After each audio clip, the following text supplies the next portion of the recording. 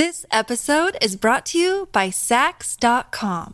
At Saks.com, it's easy to find your new vibe. Dive into the Western trend with gold cowboy boots from Staud, or go full 90s throwback with platforms from Prada. You can shop for everything on your agenda, whether it's a breezy Zimmermann dress for a garden party or a bright Chloe blazer for brunch. Find inspiration for your new vibe every day at Saks.com.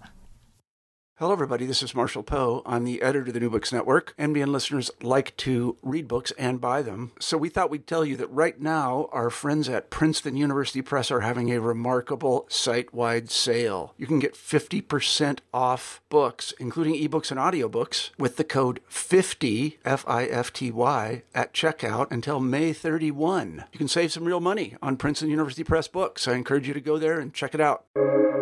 Welcome to the New Books Network. Hi everyone, my name is Armand Gildes and I'm one of the hosts of the Anthropology channel here at the New Books Network. Today I have the greatest honor of hosting Elaine Oliphant to talk about her brilliant book, The Privilege of Being Banal, Art, Secularism and Catholicism in Paris, which was published in 2021 by the University of Chicago Press. Let me introduce Elaine first. Elaine Oliphant is an assistant professor of anthropology and religious studies at New York University. She is interested in the tenacity of white Christian privilege in the West and has explored its reproduction through architectural forms, aesthetics, museums, and contemporary art. She has recently begun a new research project that addresses two questions, one historical and one contemporary. First, she is interested in exploring the historical role of the French Catholic Church in the shift from chattel slavery to racial capitalism in the French Caribbean in the mid-19th century. And second, she hopes to learn from present-day activism and aimed at reforming typical narratives of abolition and reparation in France. Well, I'm very excited about your new project as well. So without further ado, welcome to our podcast, Elaine. Thank you so much, Armand. It's a pleasure to be here today. Before I start with my questions, let me say how much I enjoyed reading The Privilege of Being Banal, not least because of its focus on the role of whiteness and Catholicism in France, as someone who works on whiteness in Germany. So my first question is, how did this book come about? Thank you so much, Armand. I was delighted to see that we have so many overlapping interests. So the book came about in, a mixture of very careful and very random ways. I had decided to focus on Paris when in around the urban riots, as they were called at the time, the protest movements that were happening in the banlieues of Paris in 2005. And although religion was not necessarily the focus of these protests, there was a lot of discussion within the French press about Muslim youth as being kind of responsible for this level of violence, and there was also the discussion of the banning of the headscarf in schools, and the kind of so-called threats to laïcité were really taking off at this period, and I just really was struck by the absence of any discussion of Catholicism in these conversations. And I thought, when I think of France, I think about a lot of Catholic spaces. Catholicism hasn't vanished. What's going on here that it seems as though it doesn't need to be discussed. So I decided to pursue a project exploring that question. And I was wanting to kind of think about Catholicism beyond the space of the church, in public spaces, the publicity of religion as it's just defined in religious studies. But I was, kind of fumbling around in my first few weeks, trying to figure out where exactly I would find what I was looking for. And a man who became a friend, when I told him about my research, he said, "Well, why aren't you going to the Collège des Bernardins?" And I said, "What's that?" And he just sort of rolled his eyes at me as if I'd clearly not done my research well enough. And he was very, it was a brilliant suggestion. It was exactly what I was looking for. So I sort of wandered into this really remarkable space one day and really didn't leave for another couple of years. so that's how I ended up at the collège. Good luck. I mean, I also hear a lot of fieldwork studies like this, that random happenings and things that Yes. come together in a wonderful way. Yeah, I think religious studies scholars should have something to say about that, in terms of this something out of nowhere. I was struck by a prophetic idea. There's a very kind of religious narrative that comes with all good ethnographic research. Definitely. And what about the name, The Privilege of Banal? I mean, it's an interesting combination, but once you start reading the book, it becomes obvious what a to-the-point title it is. How does it capture your project for those who haven't read your book yet? So the title of the book was, it came late, in part because I had been stuck on a concept that I really realized wasn't doing work for me. The title had been the Spaces of an Unmarked Faith. But I realized at a certain point that the unmarked really wasn't fully capturing what I wanted to say about the place of Catholicism in France. It's not just that Catholicism goes unmarked, it's that it's also able to leap out into the foreground in really, really powerful ways. And there's no example more powerful than the burning of the Notre Dame in 2019, which the world turned its gaze at this immense space and watched as it burned, and Parisians gathered along the banks of the Seine in a state of sincere mourning. And pundits on the radio and the television said, this is the core of France. This is the essence of France.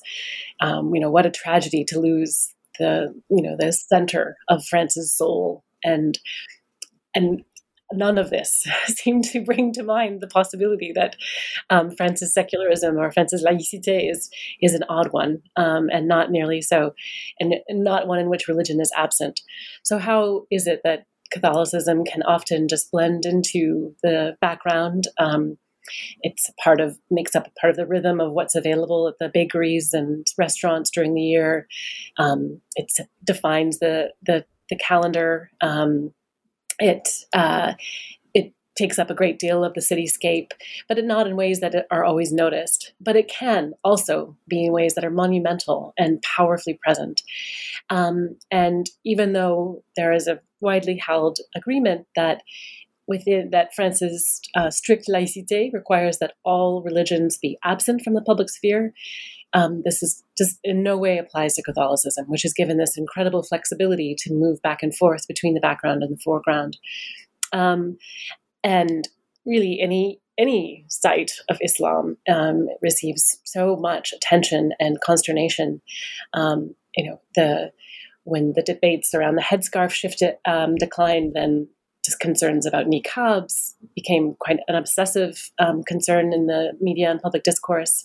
Then the burkinis, and at times I heard debates about, the length of women's skirts. Were Muslim teenagers trying to sneak their religion into the public schools by wearing particularly long skirts? They're seeking out these signs of Islam in ways that were just and kind of crazy. And yet many of the streets and metro stations can be named for Catholic spaces and figures. And the Catholic infrastructure can just take over the landscape in ways that are just so powerful. It can populate the museums. Fine art is also Christian art in France.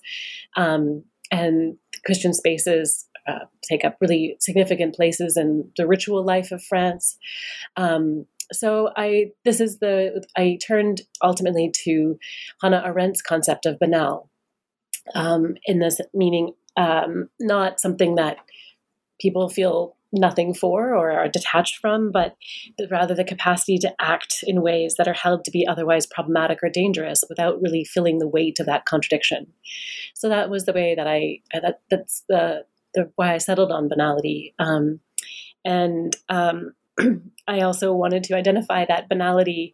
When I first started, using the words, some colleagues said, "Wow, aren't the people you studied going to be really offended that you're calling them banal?" And I realized that I needed to really emphasize that it's banality is a if you can occupy that space, it's a great privilege. It means that you can move in the world in ways that are deeply contradictory without feeling any repercussions for that.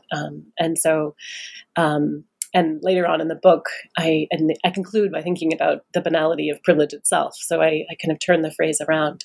But the core of the book is really thinking about just this privileged power to stand as nothing more and nothing less than France itself within a form of laïcité that is often very strict and prohibiting the presence of other religious forms. I mean, in a way, what you're talking about sounds a lot like, to me, like passing, right? Like that kind of privilege. And I mean, the question of unmarked and whiteness being unmarked is always like spoken in those terms, which actually ethnographically makes it very hard to actually study whiteness itself, because those tools aren't there if you keep reproducing the trope of whiteness being unmarked in the first place. Exactly. Yeah. No, white privilege is certainly the concept that I was using in order to address how this is a privilege.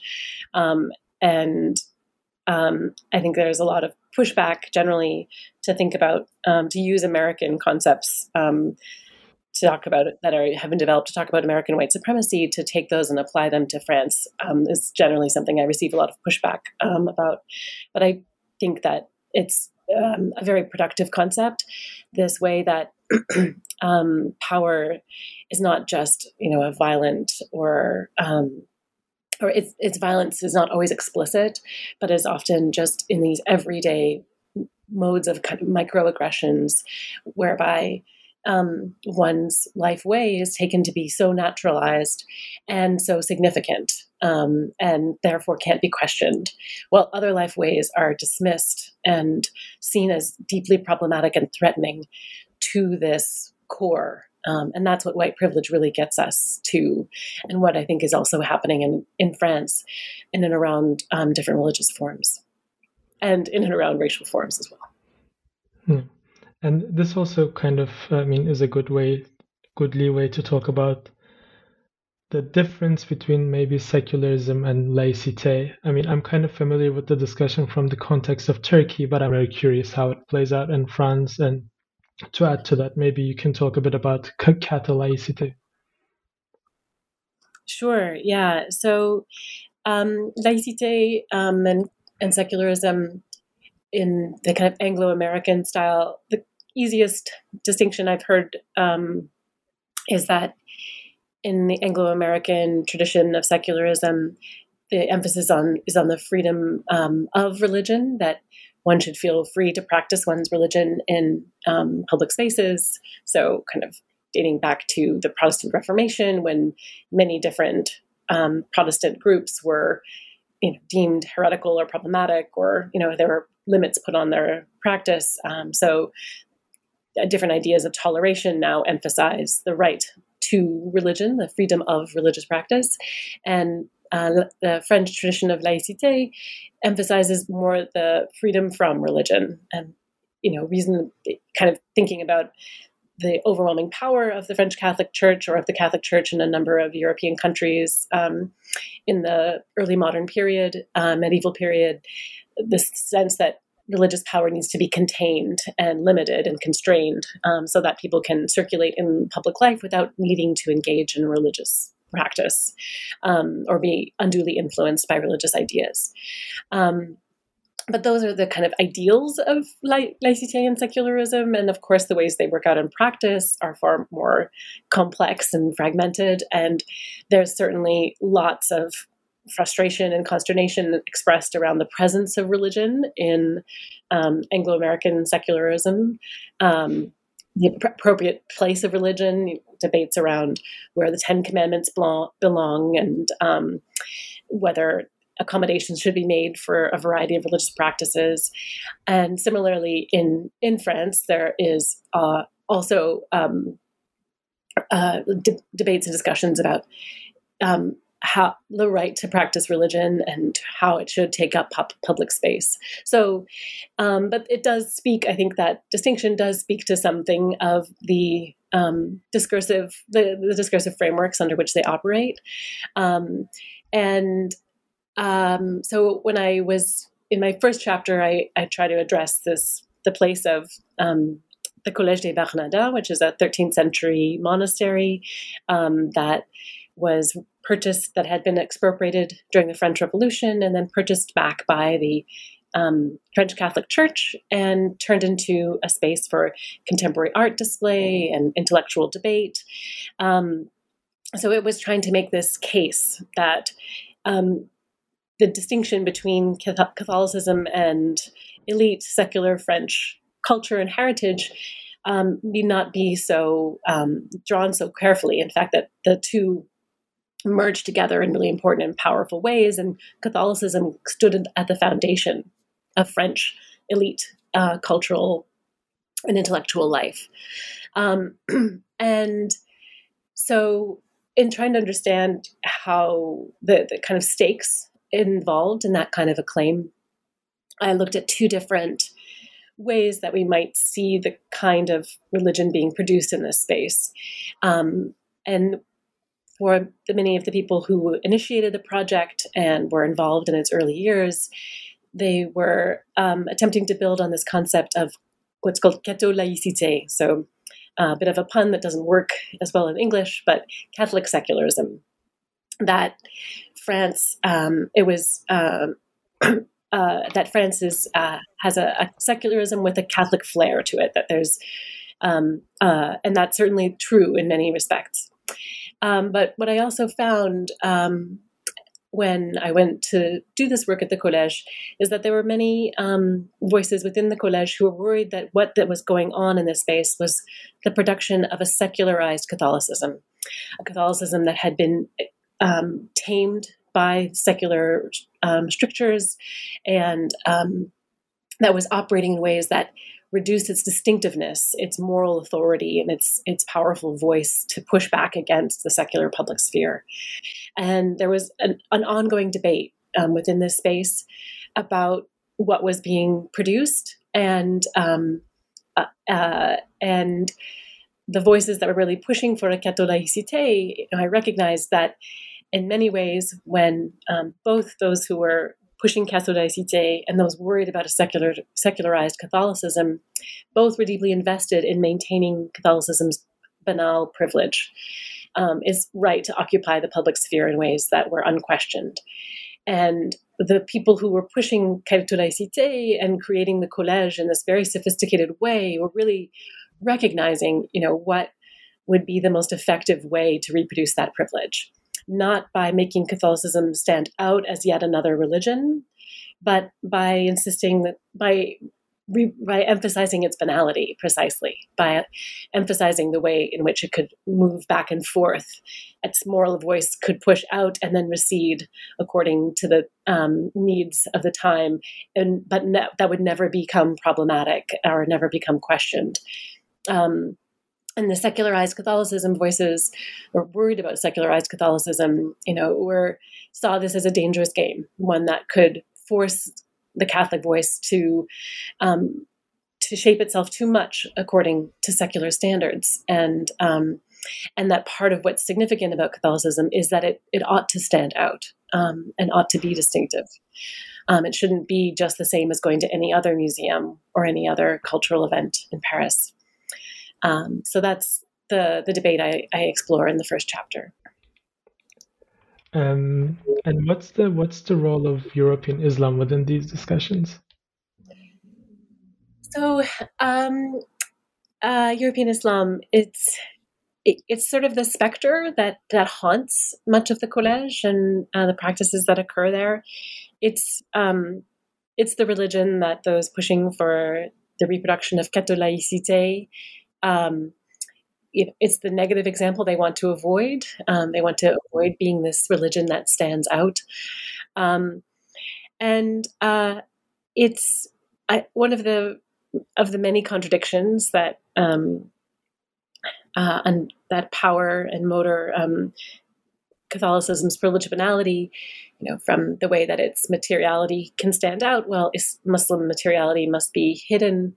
One of the more significant that I found was the way that Muslim actors in France are often described as medieval in a very negative sense, pejorative sense. They're seen as kind of incapable of modern, of being modern, and capable of having the right views about gender and sexuality, and not knowing and not understanding the nature of French political life. And so they the wearing of the niqab, for example, is taken to be a medieval practice, one that prevents the subject that's kind of hidden within from developing the necessary agency that it comes with a modern self. And what I found so kind of remarkable about that language, in addition to its kind of racist and deeply problematic expressions, was that I was, engaging with a space that was a medieval Catholic space in which the medieval was being celebrated as the core of French modernity and French culture and French heritage. And so many visitors were coming to just wanting to step their toes where the medieval Cistercian monks had once stood, and just stand near what had been a water fountain, and imagine it filled with silent monks in prayer and doing. They really wanted to move in a way that they could access this medieval history in ways that were tangible, and again, that contradiction, carried no weight, and many people came having seen images on television and were convinced that there must be a cloister of some kind, and there wasn't. There was one long open room on the ground floor and a smaller sacristy, and if you opened the back door, it would just lead onto a beautiful 20th century swimming pool, indoor swimming pool. But so many people insisted that I open the back door and show them, because they insisted that they'd seen it. There was a cloister. They'd seen it on TV. And I'd open the door and show them this beautiful 20th century pool.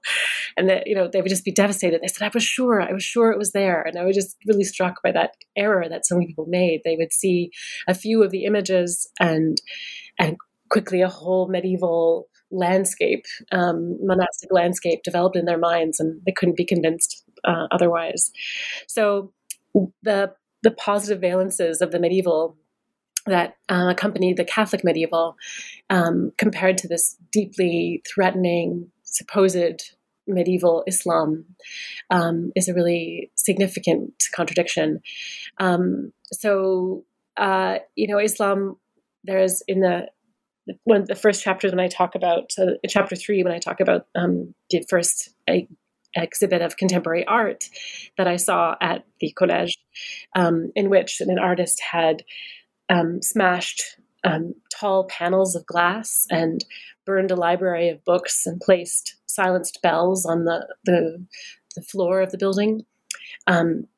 People who came to see the collège and were confronted by this very powerful and shocking exhibit often would suggest that this had been the work of Muslim vandals, just like in the 2005 riots, that this wasn't an artist, but a Muslim vandal who'd come to destroy the good neighborhoods, as they would put it. This episode is brought to you by Saks.com. At Saks.com, it's easy to find your new vibe. Dive into the Western trend with gold cowboy boots from Stott, or go full 90s throwback with platforms from Prada. You can shop for everything on your agenda, whether it's a breezy Zimmermann dress for a garden party or a bright Chloe blazer for brunch. Find inspiration for your new vibe every day at Saks.com. I mean, it's really interesting that, definitely like the specter of Islam haunting everything and everyone is present in Germany as well. But after Islam, the other kind of belief that stands out is definitely considered Catholicism here, at least among secular circles. So it's interesting. I was really thinking about this when I was reading the book as well, because apparently banality is also quite contextual in that sense. I do think so. That's not to say that there aren't, very, very committed, deeply secular, communist voices in France that, see the Catholic Church as always and forever a threat. There are, but that's a pretty significant. It's a minority of voices that would go that far. There is a general majority for whom Catholicism is, neither a part of their daily lives nor a significant threat to those daily lives. But they, even if they don't see the Catholicism that is a part of their daily lives, it certainly does still shape so many of the cultural practices and daily rhythms in which they engage. So there is certainly a large, even still today, 65% of French people describe themselves as Catholic, while only 4.5% go to Mass regularly. So there's a huge swath of the population that engage with Catholicism in this partial, tacit way. So I do think that the concept of venality is one that can be mobile. It'll just look really different. It's one of the ways to help us think about the majority religion in any given place and how it gets to elide many of the strictures of secularism in ways that are not given to other religious forms. So Protestantism in the United States would more likely be to occupy a space of privileged venality. And perhaps in Berlin and parts of northern Germany as well. Yeah.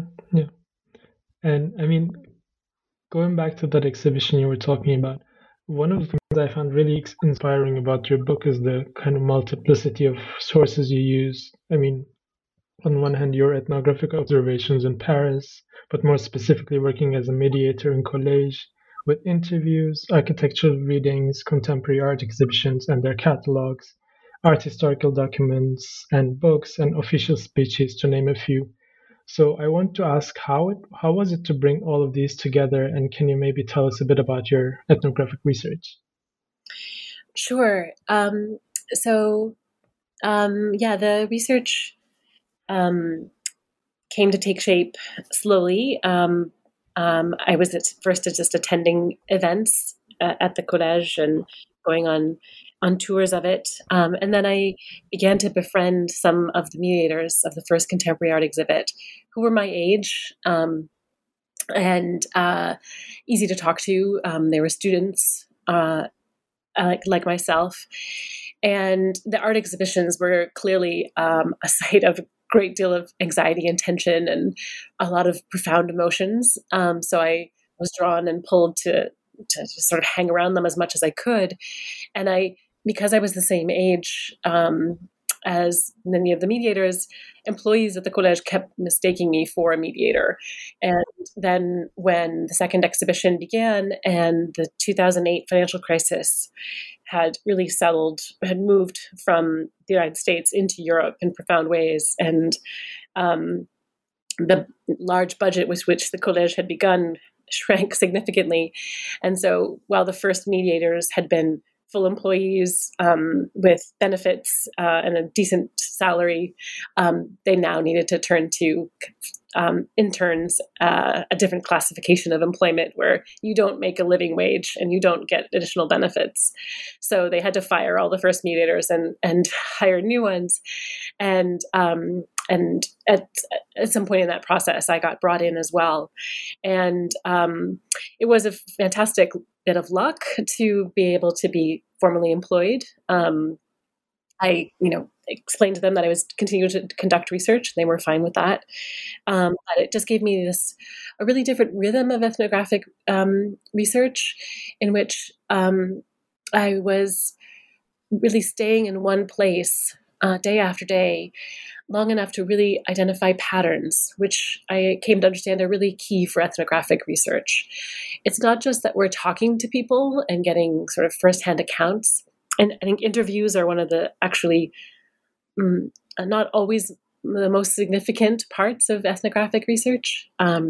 You also need to just overhear things and have a passing conversation and just sit back and observe, or to feel what it's like to be in the presence of particular different kinds of objects over time. And it's actually the duration that I think makes ethnographic work so significant. duration of being with people in a place over time allowed me to say when things that happened were unusual and what was typical. And so that was the way I really approached the research in that space. And this is in part because I wasn't really able to kind of follow the people that came in and out of it. They came to me, and I had these relatively brief interactions with them. With the employees, I had more long-term relationships, but I wasn't really going to their homes or meeting their families or, tracing out their full humanity in any real way. The artists, I only met a few of them, and I had short-term encounters with them, and the mediators were friends. We would occasionally hang out outside of the collège, but I felt in many ways that, in part because I was doing research among very privileged people, among very wealthy people. The visitors to the collège were extraordinarily wealthy for the most part, and they really did not see any benefit to our having any kind of a relationship. There was nothing they could really gain from having an ethnographer follow them around. So even though I wanted to get a better sense of how this very privileged, wealthy, Catholic, white elite lived and circulated, I just wasn't going to get that kind of access. And so I struggled with that for a long time, even after returning. And what I came to understand was that, in reading the works of Bell Hooks and others, that there is a really powerful gap in empathy that has been built into scholarly work, where there's such an excess of understanding of white Christian life ways, so much material, archival, architectural, art historical, to just really so that the visitors who could come to the collège could really fully imagine what it might be to be a monastic, a medieval monk in this space, and there are so many ways, as I said earlier, that these life ways are just so celebrated and taken for granted as natural and not in any way threatened. And so by actually not fully engaging with this population in their full humanity, I think that was maybe an important part of studying privilege, where you don't go out to sort of say, let's, fully understand and celebrate this way of life.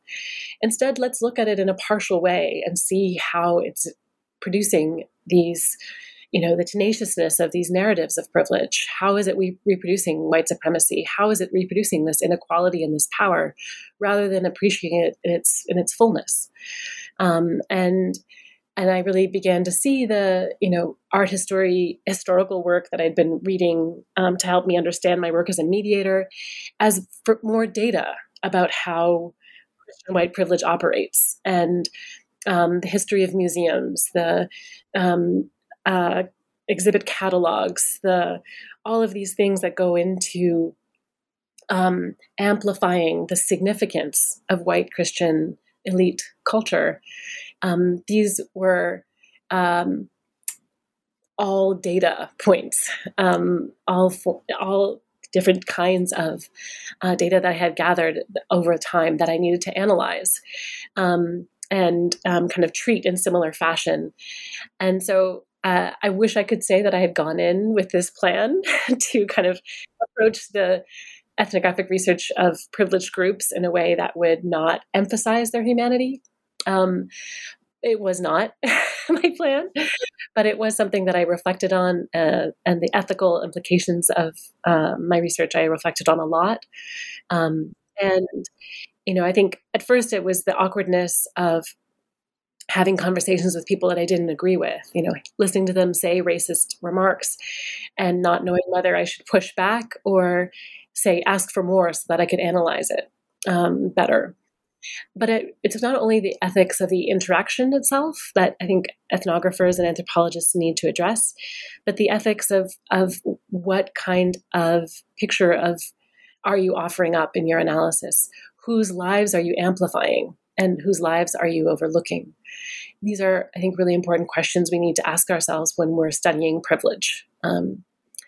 Because too often we can just use ethnography as a means of accidentally further amplifying life ways that are already given so much space to the detriment of others. So my favorite passage in the book was where you talked about your positionality, and not only that, but wrote, and I'm quoting, "The inequalities that structure the majority of ethnographic research tend to produce a situation in which the ethnographer has more wealth and power than those he or she is studying. This inequality can at times serve to facilitate ethnographers' entry into the lived experiences of those they research. In such relations of inequality, ethnographers are often able to access private spaces more often than not private spaces such as homes. Um, and if I may add, the visibility of this access to private spaces more often than not is considered the criteria for good or thick ethnography. So how do you see this inequality affecting or being affected by the current discussions on decolonizing anthropology? Yeah, I think it's key. There's when I was first telling some mentors of mine that I was going to do this research in Paris, they kind of laughed at me and said, "Oh, that's the research you do when you've got tenure and you're settled and you've got kids, and it's not that you have to go out and do that rough research in the wilds or the sort of general terminology that's used to describe what are in fact very often racialized distinctions and certainly serious distinctions in class and certain serious distinctions in privilege and wealth. So I really was invested in doing ethnographies of privilege, but I wasn't thinking enough about the ethics of that. And as I've said in our last question, the ethics of amplifying life ways that are already celebrated to the at the expense of other life ways. And I needed to do more to think about that. And I'm glad that I had a chance to do so before completing the book, but I think I needed to go further. In terms of research when in the typical anthropological way in which the ethnographer is the one with the power and the wealth and is often white in working with different populations of color, I think it is that inequality that we really need to address, and that so much of really wonderful engaged anthropology or applied anthropology is trying to do, where instead of just showing up in spaces where one is given a pass because of one's wealth and whiteness and connections to powerful American institutions, one should be moving in ways that developing relationships where the research is being done collaboratively and in ways that really benefit the populations with whom one is engaging. And I don't know what that looks like. I've not made that attempt. And I know it's really, really arduous and difficult work. But I think it is a key thing that anthropologists have to do to successfully decolonize the discipline.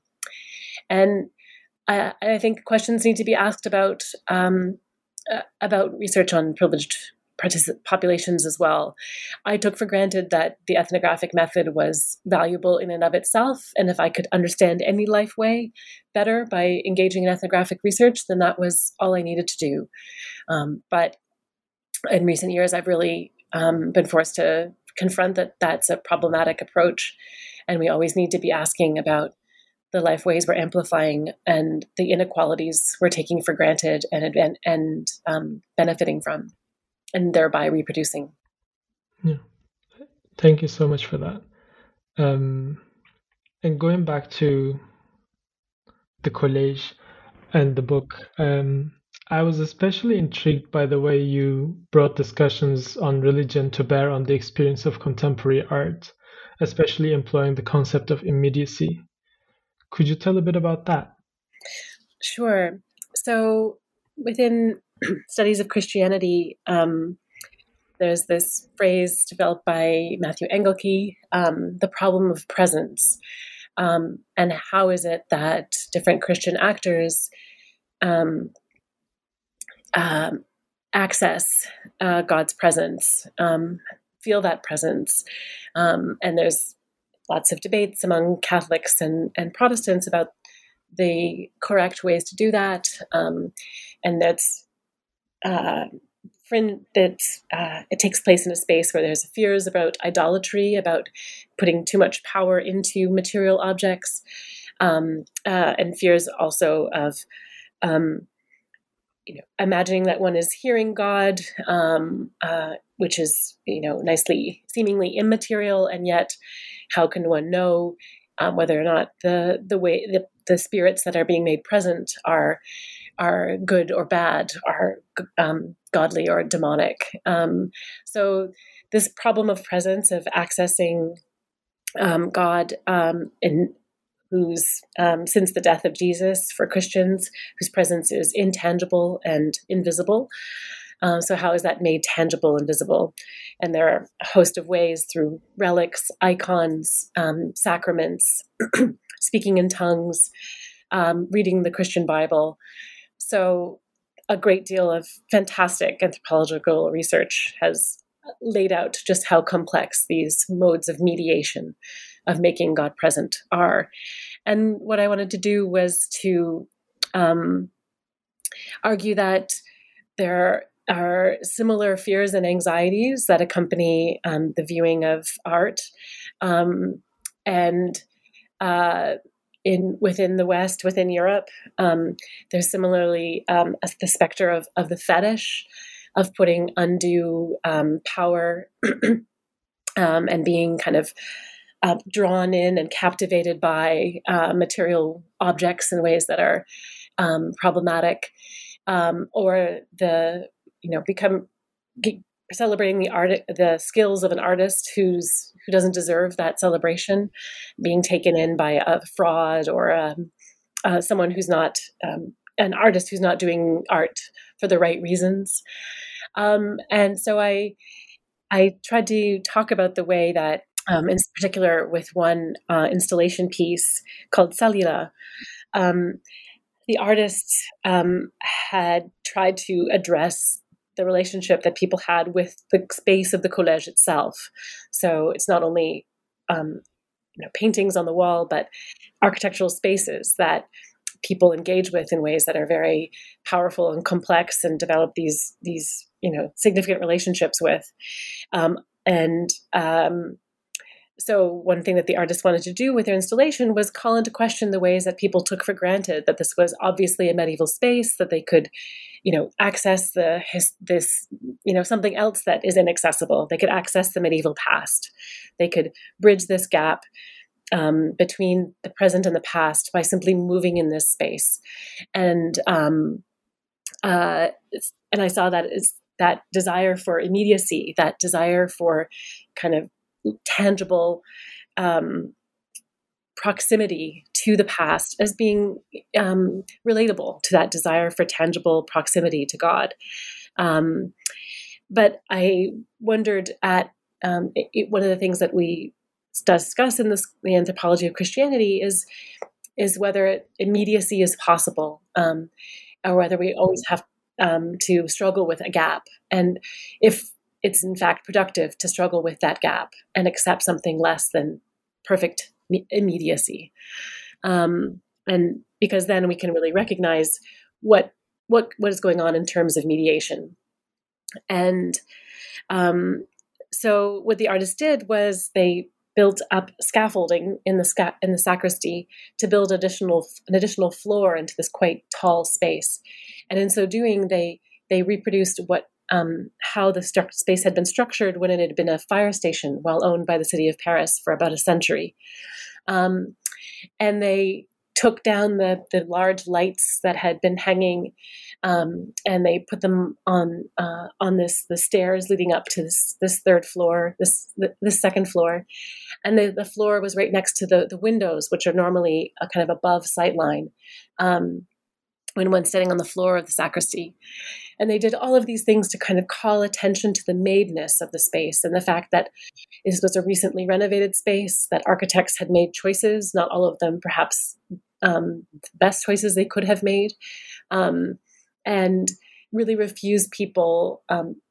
You had to walk up these rickety metal steps to the top of a platform on scaffolding where plywood floors, lay out before you.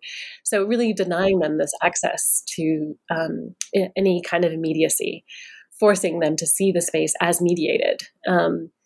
And it produced a great deal of outrage and frustration. And on the top of the platform on the plywood, they had laid out a sculpture in neon lights that they called a cellule, a cell, and they were pointing to the multiple meanings of the word cell, that it had served. There are monks' cells, but there are also prison cells, and briefly the collège had served as a prison during the French Revolution, as well as being, the basic fundamental element of biological life. So they, the exhibit itself was made up of plywood, neon lights, and not much else. And so when people coming to look were told they were going to go to an art exhibition, they were expecting objects whose value could also be seen immediately, right? That there's a painting hanging on a wall that is an object of value. So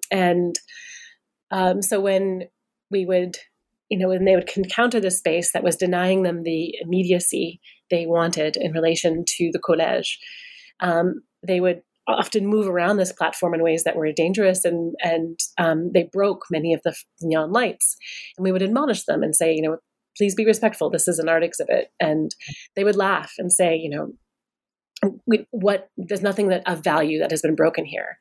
And they were kind of implying that it was the artists who were fetishizing things, the artists who were suggesting that something like plywood and neon lights could have some kind of implicit or ingrained immediate value, which of course is not what they were saying. But it's true that one of the neon sculptures, they did separate that out after the exhibit and sell it for tens of thousands of dollars a few years later.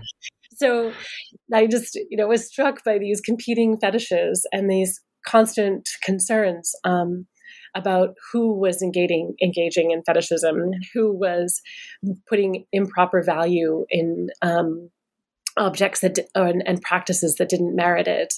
And all of these desires for immediacy, whether people were coming to look for art that they could instantly connect to and recognize as art, or come to a medieval space and access the past in ways that were immediate.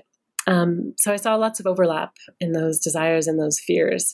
So that's how I tried to get us to think about our relationship with art. I think it's not always self-evident how to engage, especially with contemporary art. And I think we should do more to celebrate that awkwardness and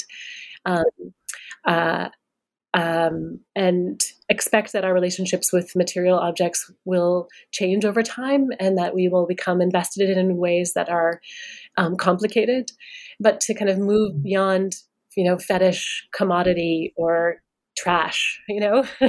These seem to be our sort of a sacred object, commodity, fetish, or refuse.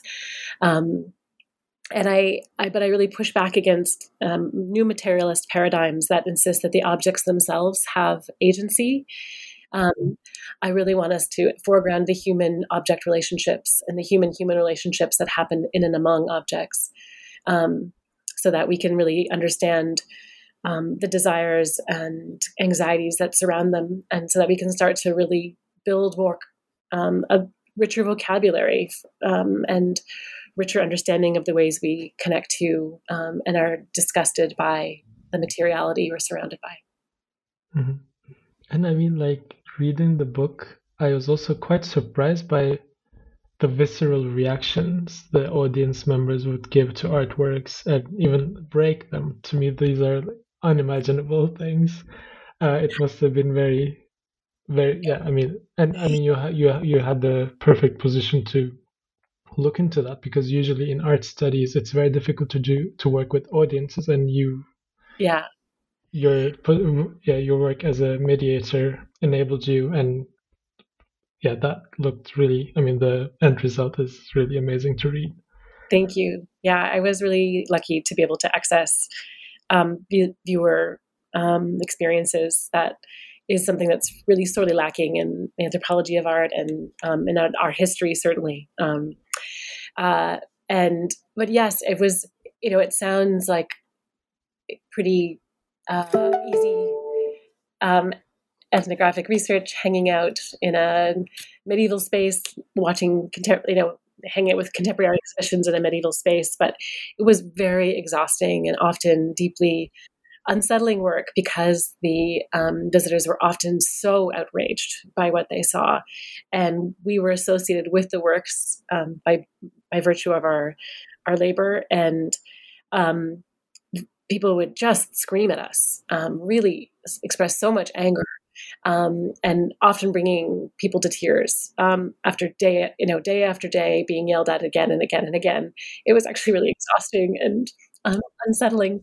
There were days when I really didn't want to go to work again. But yeah, it clarified for me that these, I think if I was initially trying to approach Catholic materiality with some suspicion and some distance and, refuse its privileged banality, I really had to acknowledge that we develop relationships with material forms that we can't just say we need to get over and are problematic and, we can destroy them. They are really complicated. And so I myself became really attached to many of the contemporary art exhibits because I was having to defend them every day. And at first I wouldn't always understand them or know how to talk about them. And it was often took me several weeks and to find the vocabulary I needed to convey what was going on with the works. But over the course of months, I would certainly become quite affectionate towards these spaces. And I often think about the installations and then I miss them. For whatever that says. No, I mean, I worked as an exhibition assistant in many contemporary art exhibitions in Turkey, so I definitely can relate to that. Okay, I mean, thank you so much for joining us, Elaine. This was a this was a pleasure, and I look forward to our paths crossing again. Me too. Best of luck. Thank you. This was the New Books Network, and I'm your host, Armand Yildiz. Until next time.